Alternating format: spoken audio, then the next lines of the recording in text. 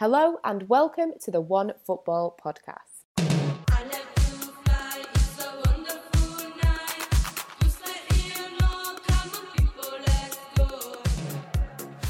The Women's Football Podcast is back, and this week we are talking about the dramatic derby in Manchester, the latest from Serie A, Real Madrid finally getting a win, and the Ballon d'Or predictions. And this week I will be joined by Alejandro Diago at some point, but I am joined currently by Manchester United Women's Supporters Club founder Natalie Burrell. How's things, Nat? I'm good. Oh.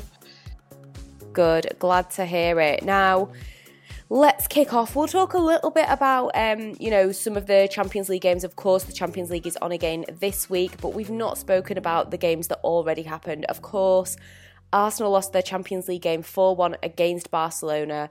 It was their first defeat since February. Now, I kind of felt, I don't know how you felt now, but like all things considered, it could have been a lot worse. Arsenal shouldn't necessarily be sat there beating themselves up too much, because I feel like Barcelona were simply the better team, and sometimes there is no kind of embarrassment of losing against a team that is on the level that Barcelona are at. And that's how I kind of felt. Like, it was a shame, but I don't think, with all due respect to them, I don't think anybody was walking into it, as fans anyway, football fans, thinking, Arsenal are 100%, going to win this game. So, not a chance. And I think, they should take, pride in the performance. They got a goal from it, and it was a well-worked goal, and they brought Tobin Heath on. I think she's a class player.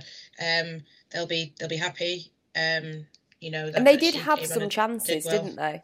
Yeah. So, I don't think they can, like you say, they shouldn't beat themselves up. They're still doing well in the league, the top of the table. It's just about these next games now, because I think Barcelona are going to basically beat everyone until they get into the later stages. Then there will probably be some teams that maybe you might fancy them against, but I think Barcelona will beat everyone in the group stage, and then it's just about them getting the points that they need like now, rather than sitting and worrying over what happens versus Barcelona. I think if they get past the group, they'll be happy with that, and they should be happy with that. Exactly. They just need to kind of stay in their own lane and focus on what they're doing. And, Definitely. Like you say, Barcelona will probably win every game. They managed 35 shots at goal. It was absolutely insane. Was there any particular player that stood out for you on the night? I think the first goal scorer is really good. I think the way they linked that and build up is really good. But Barcelona, they always excel. They always look fabulous. Graham Hansen, another great player. So a few of them stood out, but I think 35 shots. That's I don't even know. That's probably getting into a record kind of thing with the Champions League, and this is just the group stage. So Barcelona are obviously just doing their thing, and it's great to see for women's football. And they're up there, sort of. Well, they are the best team in the world, in my opinion. I would not disagree with that. It is. It is great, I think, for the sport, and if they do get some big wins and, like you say, those kind of stats, it's going to hit headlines, and that could only, on the whole, be a good thing. Of course, they're Spanish. The other Spanish team that was in the Champions League, Real Madrid, they got a win in their opening Champions League group stage game. They won 1-0. I'm sure when we talk to Alejandro in a bit, he'll let us know how relieved he was probably feeling. But I think, good for Real Madrid to get a win under their belt. Maybe some people might have been expecting a little bit more from them, but considering that they have been struggling in the league, I think, that was a good result for them. And elsewhere, Bayern Munich, they were actually held to a 0-0 draw against Benfica. Now, obviously, we don't really talk about the Portuguese league. Maybe we should start talking about it on the podcast. But this Benfica side was only founded in 2017. And the 2 seasons that they've been in the top flight, they've won the league, which is great. But compared to Bayern Munich and Bayern Munich women, as a foundation, as an institution kind of thing, compared to that, they are quite inexperienced. But Nat, were you surprised by the result? Did you think that Bayern was going to win that game, or were you expecting Benfica to be able to get a draw?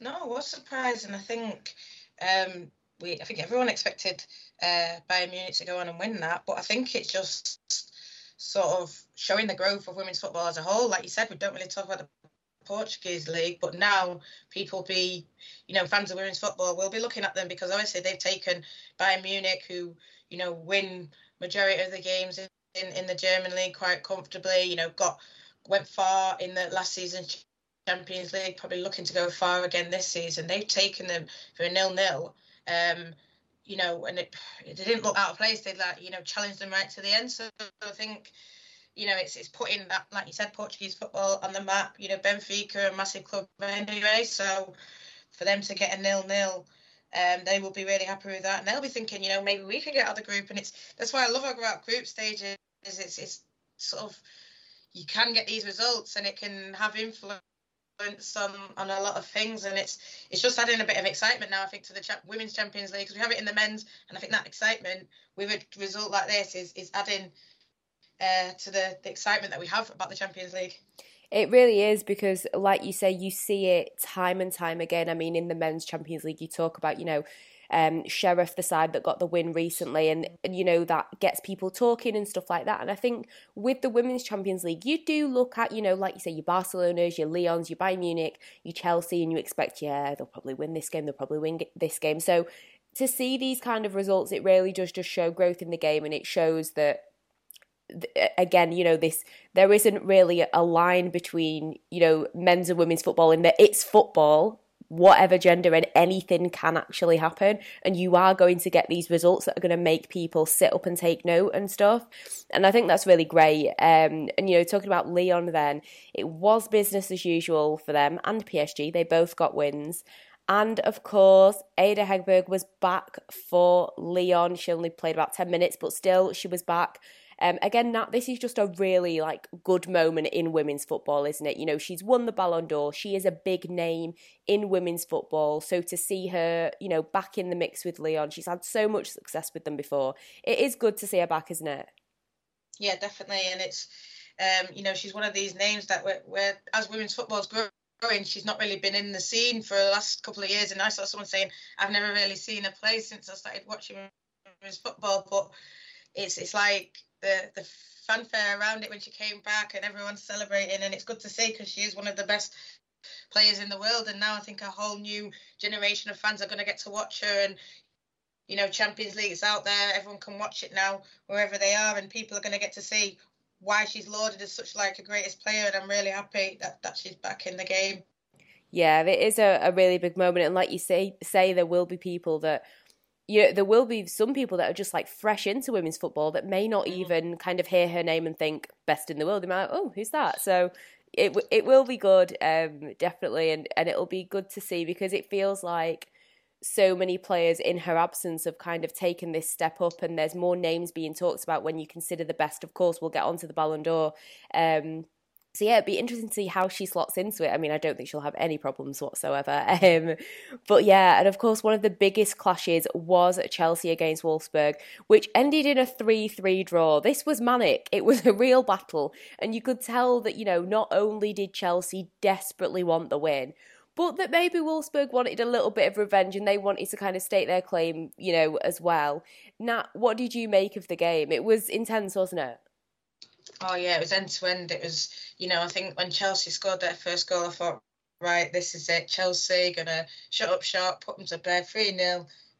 But no, Wolfsburg fought back. It was a great goal by Jill Roord, and, other great goals in the game. And, they really went at them. They pushed them, and then Chelsea fought back. And, I heard Emma Hayes sort of saying we gave away mistakes, but I think Wolfsburg will sort of see it as, no, we played attacking football, and we put it to you, and we scored great goals. And this is the excitement, like I was saying, of the Champions League. Nothing's a foregone conclusion. Anyone can win anything, and you're getting really top teams, top in English team, top German team, and it's leading to a great result like we had. Exactly. It is just one of, again, like you say, one of the great things about this competition. And like you say, the great thing about having a group stage. Now, of course, we've spoken on the podcast, we spoke about it, I think, last week, about, questions over the lack of options regarding Chelsea's fullbacks, whether this could be an issue against tougher attacks. And, you know, when you look at Chelsea, there were 3 defensive errors. Some not great. It wasn't great moments, of course, you know, and that's what kind of put the visitors in command. And maybe, you know, I'm sure Emma Hayes doesn't strike me as the type of person to kind of sit on her laurel. She's probably like rewatched the game 10 times and made vigorous notes, and you can imagine. And I don't think she'll be taking it lightly because she is a manager that wants to win every single game.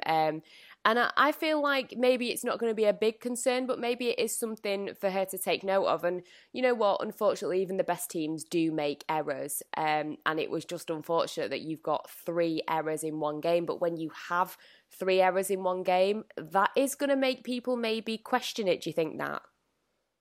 No, I think so. And I think they are at a point where, you know, I think even at the start of the season when she played Arsenal, people were questioning it. That's how you beat them. You get that, get out the full-backs, you get it wide. You know, I don't want to bring it up as a United fan, but obviously they let Hannah Blundell go, and she's sort of been fired for United. And I've seen people questioning that decision, especially if she didn't bring anyone in. You could say it was a bit of a strange one. Obviously, because she hasn't brought anyone in, she's had to go 3 at the back, and you know, having that many centre backs that just sometimes they don't look comfortable, all being there. So I think what you said, like you said, top team. So it's happened against Arsenal, it's happened against Wolfsburg. You know, they've got Juventus soon. They'll be probably looking to take advantage of it. You know, I think again, it's like Leicester, and even you can say against us, you know, they could say, oh, maybe we're not of that quality.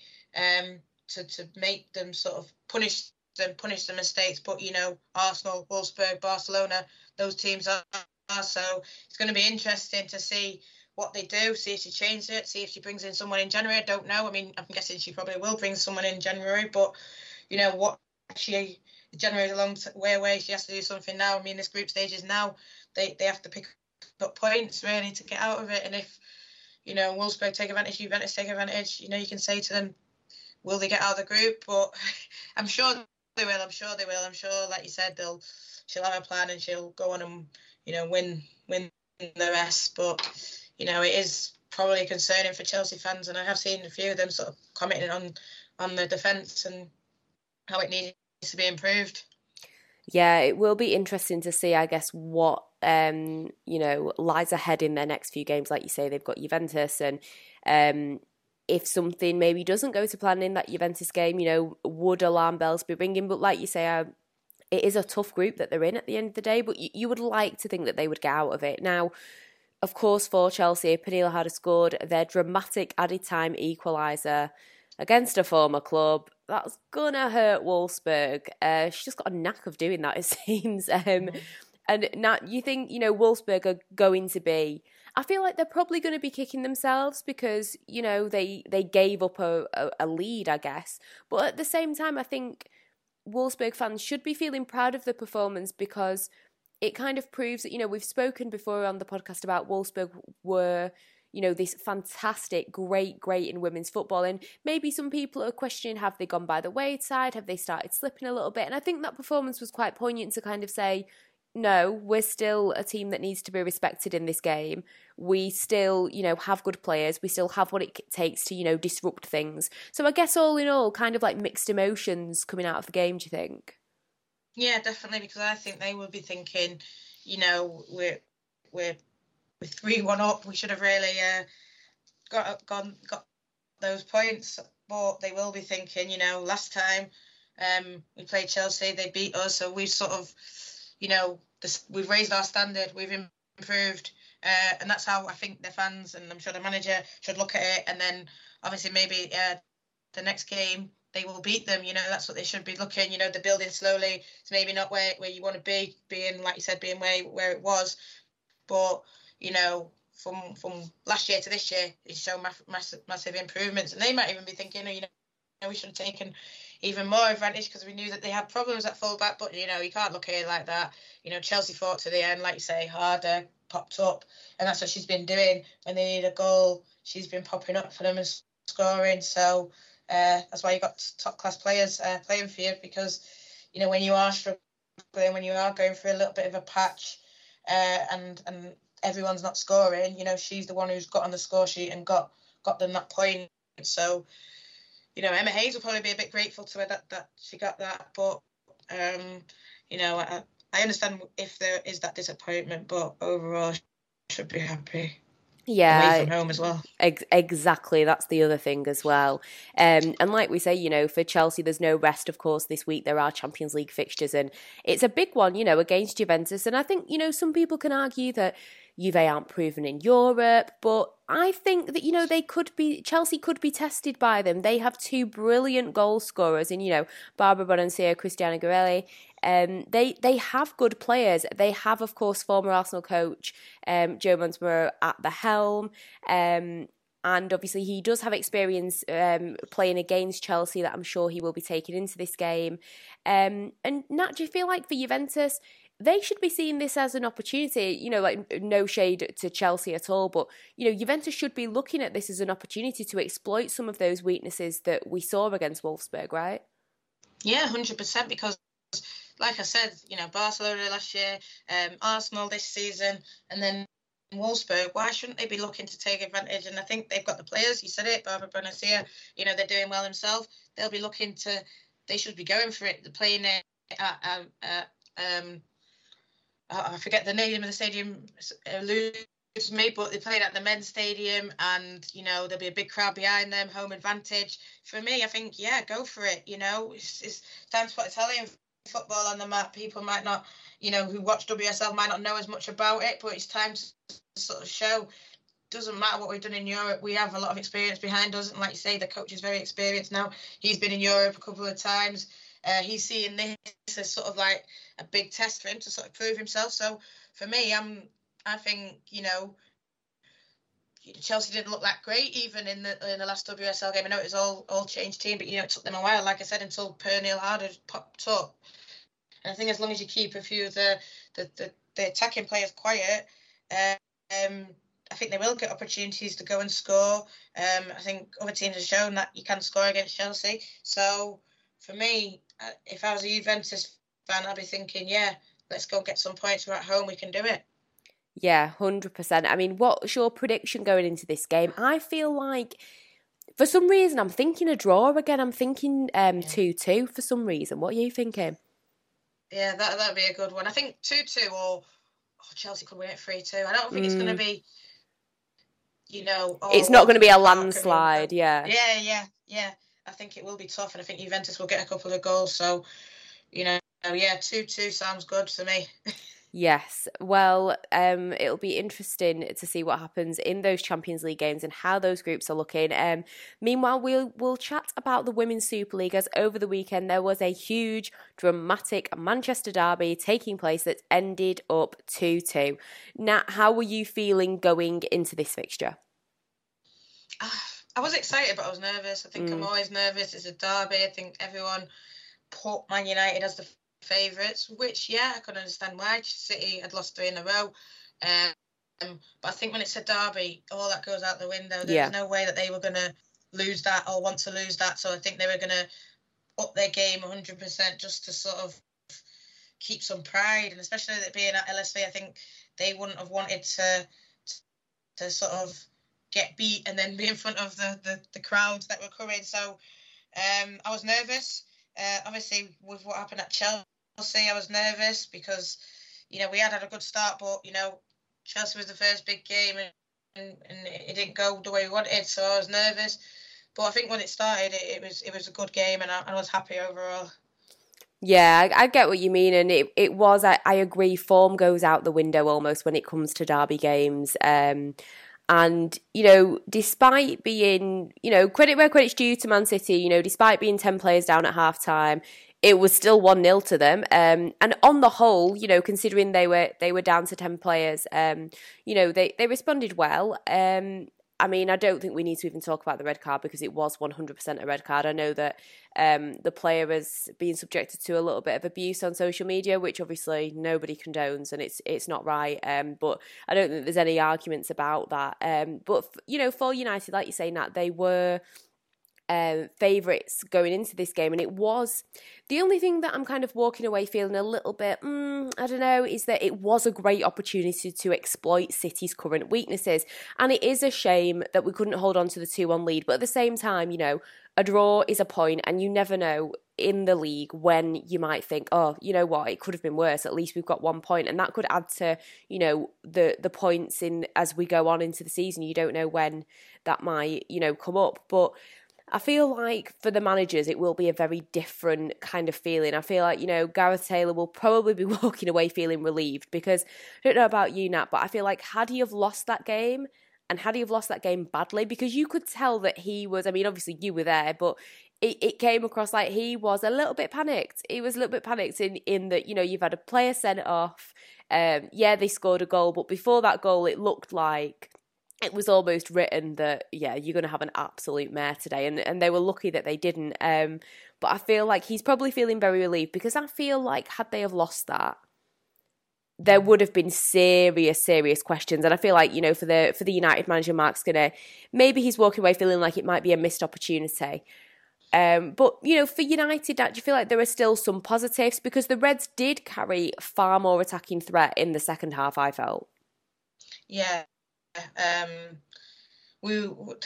think basically we should have won, but we need to look at it in that we rarely, we've won against City once. We played them about 5 times. I can't remember, but we need to look at it as when we played them, we've always narrowly lost, apart from the one last season towards the end, and then obviously there was the 2-2 last year as well. That was a bit more thrilling. That was a bit more.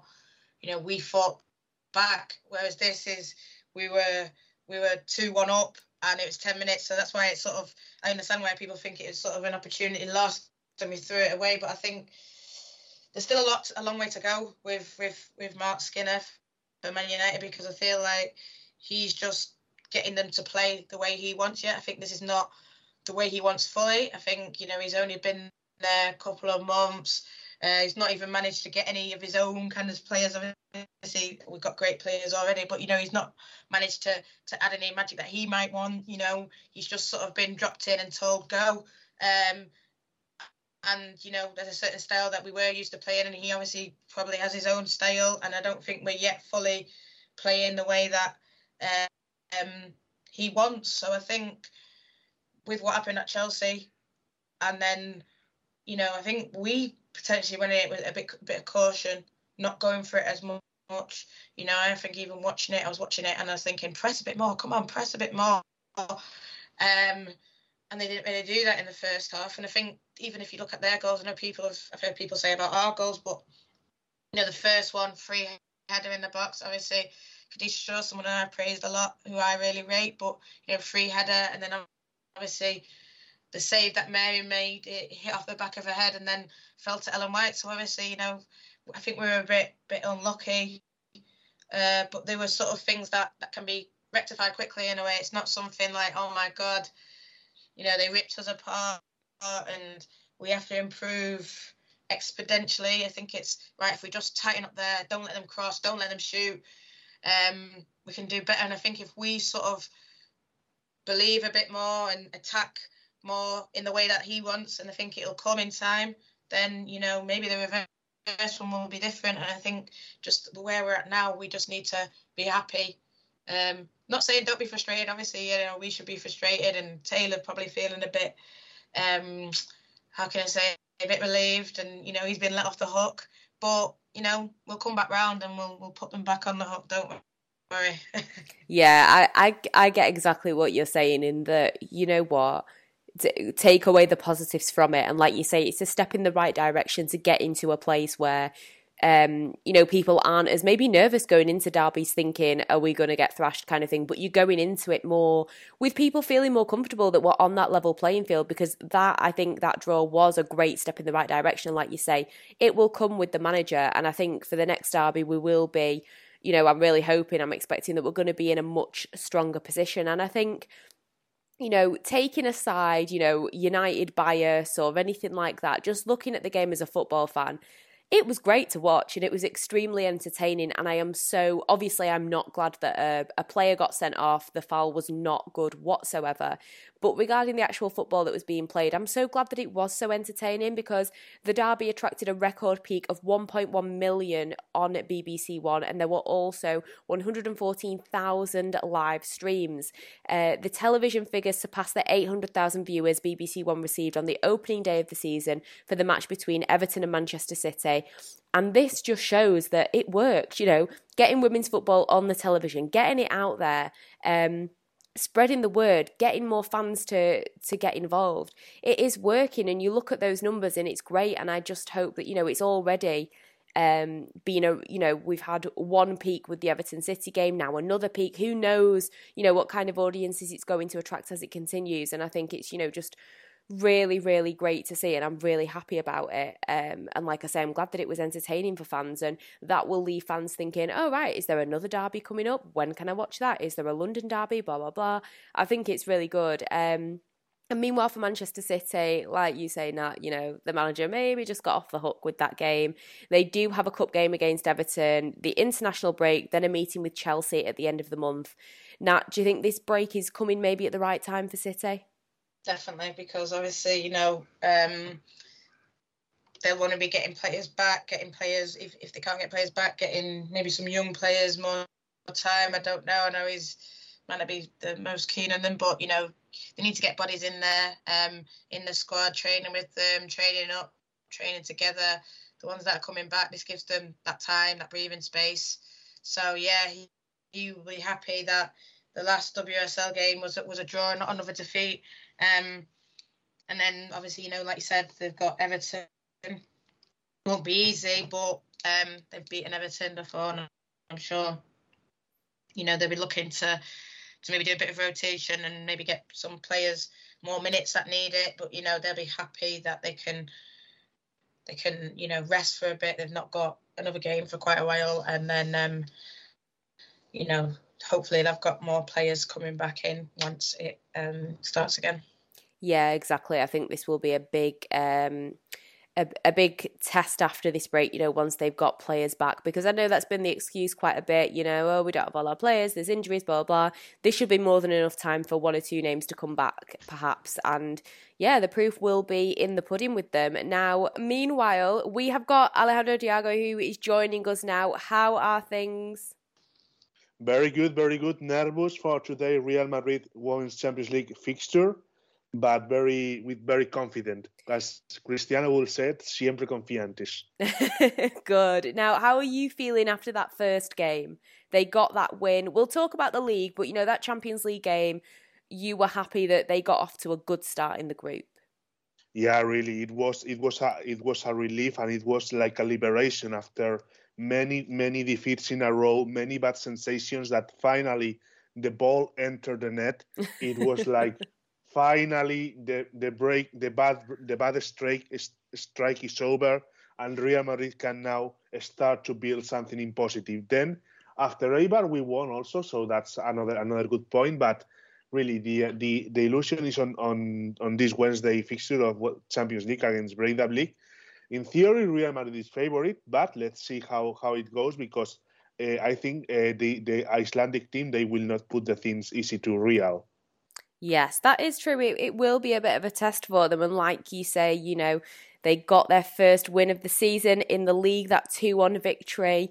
Nat, looking at Real Madrid, do you think that maybe getting that first win from the Champions League game, now the first league win, give Alejandro some hope here, Nat? It means that we're going to start seeing now the quality that this team has, surely. Yeah, 100%. I think winning breeds winning. So they won in the Champions League, they won in the league. So, now they've got another Champions League game. If they get another win there, then they'll be confident going into the league again. I've been surprised about their start. But they had a really good game against City, obviously, just before the group stage started. And then they started in the league and they've just been losing. But, like I said, now they're on the winning run. So I'm sure Alejandro will be thinking, we need more of this, and we're going to keep winning. And, yes. I wish them luck for the Champions League game. Definitely. Now, I have to ask you, Alejandro, we have still not seen Esther Gonzalez find the back of the net. Hopefully that will be changed in the Champions League game. Are you in any way concerned, or does she just, need a moment? Because I think the whole team have maybe needed a moment, perhaps. And as all the teams, she needs a moment, really. We saw Esther Gonzalez in the first leg against Manchester City, how participative she was, how she was giving 200% for the team. Sadly, the ball didn't enter the net, but I'm sure we will see Esther Gonzalez scoring goals for Real Madrid in a few weeks. That's for sure. Yes, fingers crossed, because we want to see the best players at their best, definitely. Now, some players that are at their best is, of course, Barcelona. We've already spoken about them in the Champions League, but they managed to get a 3-0 win over Atlético Madrid. Their unbeaten run came to an end. Now we've seen Atlético beat Barcelona before. Obviously, it's not happened now, but with this in mind, and the fact that Atlético have had quite a good start, were you expecting maybe a little bit more from them? Because, like I say, they're one of the few teams that have managed to get a win over Barcelona recently. So, yeah, were you feeling a little bit like maybe we should have seen a bit more from them? Or do you think, in hindsight, similar to the Arsenal situation, they were perhaps just lucky to walk away, only conceding 3 goals? Yeah, I think, when Atletico, they went for a bit of a bad patch last year, and now they do look back on it. They look good. They have a lot of good players, young Spanish players as well. But I think, this Barcelona team is another level, and it's just so easy for them. They can swap, they can change, and I think that they've stepped it up to that next level. And there's the players that they have on the bench. Even sometimes you think, oh my God. So I think for Atletico, for it just to be 3-0 lost, then yes, they might have wanted to get a goal or maybe get a draw. But I think, like you said, like with Arsenal, I think you just need to be happy that it's not, too badly, too many. It's not 6, So I think, it's good for. It's not the season's sort of over for Atletico. They still can do a very good season this year. Yeah, definitely. There's still, those, a Champions League spot to play for. Alejandro, do we just feel like this is going to be another unbeaten run in the league? Because I guess, like I say, Atletico was one of the only teams really that have beaten them before. So if they can't beat them, do you just feel like nobody can? Really, the thing is that there is, I'm sorry to say, but there is no team nowadays that can face Barcelona neither in the league nor in the Champions League. We saw in the last week against Arsenal. Really, Arsenal was a toy in the hands of Barca. They managed Arsenal as they won. They played with them easily during the 90 minutes. And with Atlético Madrid, of course, I was hoping a little bit more of resistance from the Colchoneras, but it's painful to say, but it's the reality, and you can do nothing against the reality. Barca is the best team now at the moment, and only in a one game title can happen anything different than a Barca win. Yeah, I agree. And of course, like I say, they remain unbeaten. And another team that is still unbeaten is Real Sociedad. They beat Rayo Vallecano 3-1. But they do face Levante at the weekend and then Barcelona at the end of the month. So perhaps they won't be going into November unbeaten. But still, they're currently unbeaten. Nat, have you been impressed so far?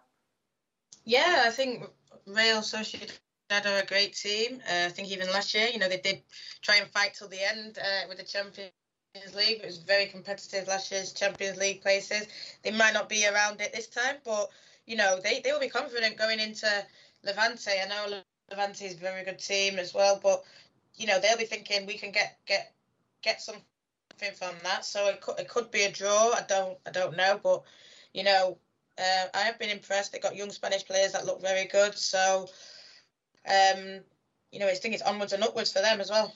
Yeah, definitely. What about you, Alejandro? Is it good to see another team up there unbeaten alongside Barcelona, even if it might not be for a long time? Of course, and being Real Sociedad is a team that shows that a rebuilding is possible, and a rebuilding and coming back in a successful way, it can be real. We remember that Real Sociedad with Naikari and all the stars that won the Copa del Rey 2 years ago against Atlético Madrid. They need to face 1 year of reconversion after last year that, for example, some of the players, it was the moment when they retired and in the summer, they announced the departure of many important players. For example, María Quiñones went to Athletic Club, Naikari went to Real Madrid. But the rebuilding is possible, and Real Sociedad is showing that if they give time, not maybe this year, but in 2 or 3 years, if the thing continues very well, it can be a team that can be one of the most funny teams to watch in the Women's League. Yeah, it is good to see, and like you say, proof that a rebuild is possible. Now, over in Serie A, and Sassuolo are at the top of the table, still level on points with Juventus at the top, but both teams have got 6 wins from 6. Now, for Sassuolo last season, they finished third, only 1 point behind AC Milan in second. They've already beaten Milan this season. They will face Juventus in December and Roma at the end of the month. Now, they brought in Tamar Donga, Sofia Cantore, Lana Cleland, all new in the team, and they've all been effective. They've all found the back of the net. Cantore has been playing really, really well. Alejandro, does it seem like Sassuolo are really trying to continue building from the success of last season? And would you say that, these summer loans and purchases, they are paying off for them? For sure, really, one of the good things is of the last season in Serie A is that Sassuolo made a campaign, so that a very wonderful campaign, and this year they are going to try to go a step further. It's going to be difficult because in front they will have good teams as Rome, Milan, or even Juventus, but I'm sure that they can be one of the teams that can be the dark horse in the Serie A. I agree. I mean, Nat, what have you made of them, and do you think that... Are you feeling positive that they can maintain this form? Because, like I say, they have already beaten Milan. And I think it's positive that, you're seeing a team that, that did try last season and they're still pushing on. So I think that's definitely a positive. And Lana Cannon, good player. So, they're adding quality players that have experience. Yes, maybe not necessarily in the French league, in the Italian league, but, good experience from elsewhere, international. So, they have a plan where they want to move up the table, and like you say, beating Milan. It's good to see another team that's in there and adding to the competitive nature of the league. I agree. I think adding to that competitiveness in Italy is an absolute must. And like I say, Juventus are continuing, as usual, to perform very well, unbeaten, like I say. Alejandro, what have you made of the manager, Joe Montemurro at the club? And do you feel like he has done well to continue, steering this Juventus ship in the correct direction? Yeah, he's doing quite well. Of course, changing Australian national team for Juventus is a risky movement, but I think we have seen a very nice Juventus in the beginning of the year. Let's see how the situation evolves and how the season goes further. But I think Juventus can maybe a candidate to repeat the successful season of last year. And let's see if in Champions League they can do a bit better. And I know that they have Chelsea on his group. On their group, but they can be quite a funny team in the Champions League too. Yeah, I agree. I think it will be really interesting to see how they do in the Champions League, because that is, a must, I think, for Juventus to kind of be put on that map like we've seen, Barcelona, Bayern Munich, etc., PSG, being put on that map in Europe. It's important that they join it as well, and Real Madrid, of course, as well. Now, the manager has spoken about his love of Juventus in Australia. He was playing for a club that I think was inspired by Juventus, regarding like the kit and all those good things. Nat, do you think that this will, maybe play a major role in his time at the club? Because we thought that when he left Arsenal, he wanted a break from everything. And then he said, he got this phone call and he couldn't pass it up. As an Italian immigrant that was living in Australia, etc., he has this love for the team, for Italy. Do you think all of this is, going to play a major role in everything and help with the passion for him to want to achieve big things, because it seems like a really nice story that you've got a manager, as we've seen, before with different stories across football all over the world, that you've got a manager that clearly just has a lot of love for the club that he's managing. Yeah, and I think, like you said, I think he left Arsenal, and maybe he didn't fall out of love, but I think there was a few issues. He wasn't going the way he wanted, and like you say, I think he potentially did think about taking a break, but like you said, the call came in, and the way he talked about it, the way he talks about like this is his biggest challenge, and he doesn't want to do anything else. It's like a fad leading Juventus, so it is.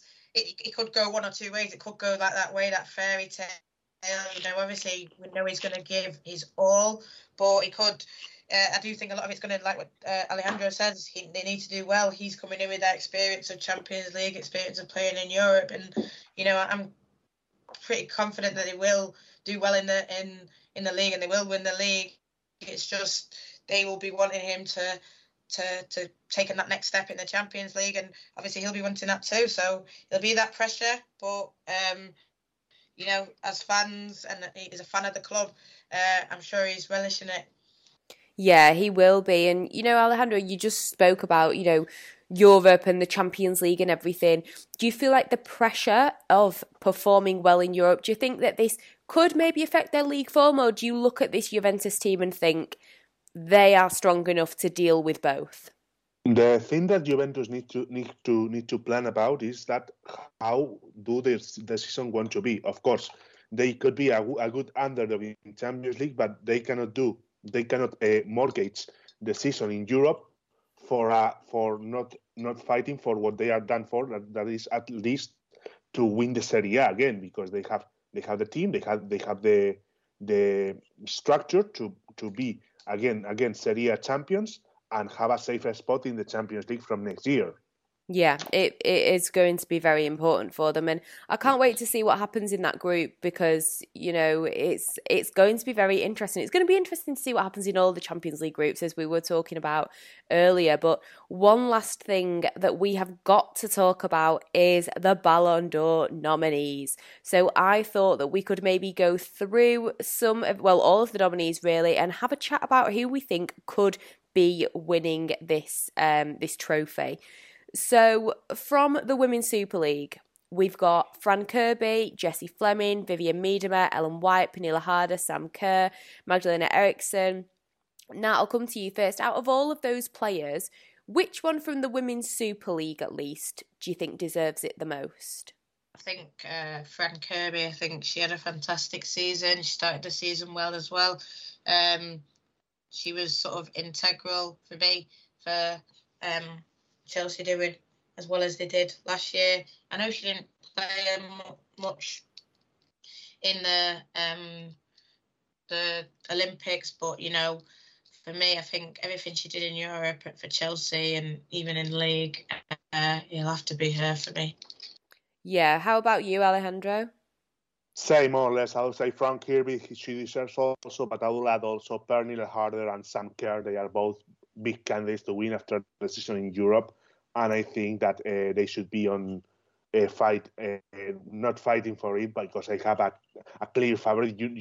I think you know who it is. I think I do, yes. but I think that they should be on the top 10 of the Ballon d'Or. I agree 100%. I am glad to see Jessie Fleming's name there. 100%, but as in no shade to her or anybody else in this list, but I feel like it's going to be those Chelsea three that I think have got to be at the top with that. And of course, in France, we have got Ashley Lawrence, Kadiatu Diani, Irene Paredes, although technically also Barcelona, Marie-Antoinette Cototo, all from PSG, and Wendy Reynard and Christiane Endler from Lyon. Now, are you surprised to only see 2 Lyon players? Or not really, because at the end of the day, not to be mean, but they didn't win a trophy, I guess. Yeah, and that's just how you have to look at it. They didn't win a trophy, so they don't. I mean, you could even. I don't want to say like no one doesn't deserve to be there, but you could say, Wendy Renard didn't have the best season. I think Enler, because obviously you could say she was playing at PSG, and she for me is one of the best keepers in the world. So and PSG did win the league, so that's why you see more PSG players than Leon, and that's a simple fact of it. Yeah. What about you, Alejandro? Good to see maybe so many PSG players for a change, because normally it's just all about Leon. Yeah, normally it's Lyon, but really this season has PSG has been the team that has dominated France, and I will say that they have arrived farther than Lyon in Europe. So really, it's a matter of that they have been much better. And if you give me a favorite of the French league, I will say Ire de Paredes. Yeah. How about you, Nat? Who's your favorite from the French league?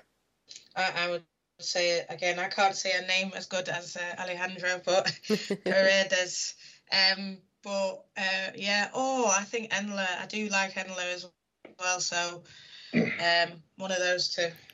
Yeah, I think you know what I love a player like Wendy Reynard, who's kind of one of those players that's like been there, seen it all. A player that I love to see when respect is put on her name. But yeah, you didn't win, so I'm sorry. Paredes for me as well. Very talented player, and of course we come to the big league now, to Spain, and for Barcelona we have got Jennifer Hermoso, Alexia Putellas, Aliki Martins, Sandra Panos. Alejandro, we're coming to you first. Who deserves it the most from the Spanish league? I think that if this year France football doesn't give Ballon d'Or to Alexia Putellas, I think maybe we should cancel the tournament forever. Yes, everything's cancelled. No, really. That is the thing. She has been the best player in Europe this season. She has won the treble with Barcelona. She is not the captain, but the key player of the Spanish national team. What else? Really? What else does she need to do? Yeah. What else? Yeah. No, I agree with you completely. What about you, Nat? Yeah. I'm not going to go against that. No. Yes. We're not going against you. We stand 100%. With you completely, and we are ready to boycott whatever we need to boycott with you. Don't worry. Yeah. No. No, just kidding, of course. Now we actually have from Hacken, my apologies if I butcher her name, Stina Blackstenius, and we've got Samantha Muse from North Carolina Courage, and Christine Sinclair from Thorns FC. Alejandro, were you expecting maybe more nominees from the USA? Not so much, because really we are seeing that nowadays the biggest leagues, the big bucks, they are played in Europe, and we are seeing that nowadays the European leagues, I think they are overtaking the national women's soccer league in a tremendous way. So in that case, I think that. I wasn't expecting many players from the US, because also this year the US women's national team, they didn't have a wonderful campaign in the Olympics also. Exactly. I feel like had they have done better in the Olympics, maybe we would have seen one or two more names. What about you, Nat? Were you surprised, or did you expect it? No, not surprised. I didn't expect. Well, I don't even know which way I'm saying it. Yeah, I don't even think you could even say maybe. Now, I do think Sam Mewis did have a good season for Man City, so I think you got to give her that. But like we said, the league was sort of stop-startish over there. I know it did eventually get done, and they did the Challenge Cup and all that. But I know the US women's national team didn't do very well in the Olympics, so they shouldn't be called up. So I think if Sam Mewis is the only one, then yes, okay, but I don't think she'll be winning it this year, to be honest. And, it's good to see, like what Alejandro says, European leagues are doing very well. European women's national teams are doing very well. And maybe it's sort of like a now takeover, and Europe are going to dominate for a bit. Yeah, you know what? I completely agree. And I think part of it is because as well, these big names in Europe have got these big teams. Like I say, like you've got a brilliant, Barcelona team. You've got a really good up and coming Real Madrid team. You've got PSG. All these big names that have got the are big names in football, men's or women's football. And I guess if you're in Europe and you're looking at the women's league, you don't look at North Carolina Courage and think you don't like associate a men's team with that and think, oh yeah, they've won this. Do you know what I mean? Whereas when you look at PSG, you already think big money, big players, good football. So maybe that plays a role in it. I don't know, but I'm all here for a European takeover, 100%. Now, Alejandro, were there any names missing from the list for you, or were you happy with the names that are in there? I miss one name, and I miss one name that it's a name that I don't understand why it's not between the top 20 players. I would say where is Caroline Graham Hansen, for example. Where is her after the season? We have been. I'm talking, and I'm the one who is defending that this year they should give Alexia a Ballon d'Or. But really, one thing is that without players like Caroline Graham Hansen, Barca wouldn't have reached the titles they have reached this season. Yeah, I get what you're saying completely. How about you, Nat? Any names missing? Yeah, Graham Hansen, yeah, definitely. And I mean, you could. They even put the whole Barcelona squad in, Mapi Leon, people could speak about her. She's a name that obviously done very well for Barca. But yeah, there's players that have done well, maybe not for the club, but then they've done very well in the Olympics, and that's sort of what's given them that push.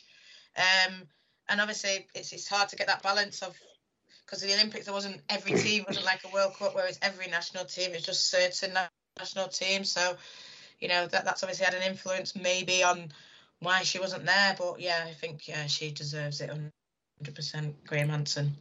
Yeah, I would agree with you guys on that one. Now, let's finish things off with who is your maybe top 3 for the Ballon d'Or, first, second and third. Alejandro, I'll start with you. The winner of this year is clear for me. It's Alexia. Yes. I will say nothing else. On the top 2, I will put Lieke Martens. Yeah. And on the top 3, I will put Jennifer Hermoso. Very nice. I like that idea of, a Spanish league takeover. How about you, Nat? Yeah, I'm going to disagree a bit, but I am going to go Alexia. Mm-hmm. Then I think I'm going to go Fran Kirby, and then I'm going to go Lieke Martens. Nice. See, I am going with what you're saying, Nat, but I think maybe Sam Kerr instead of Fran Kirby. That would be my only change. But I think it's safe to say that obviously, we are all rooting for Alexia. And I agree. I think she 100% deserves it. And I really, really hope that she does get it.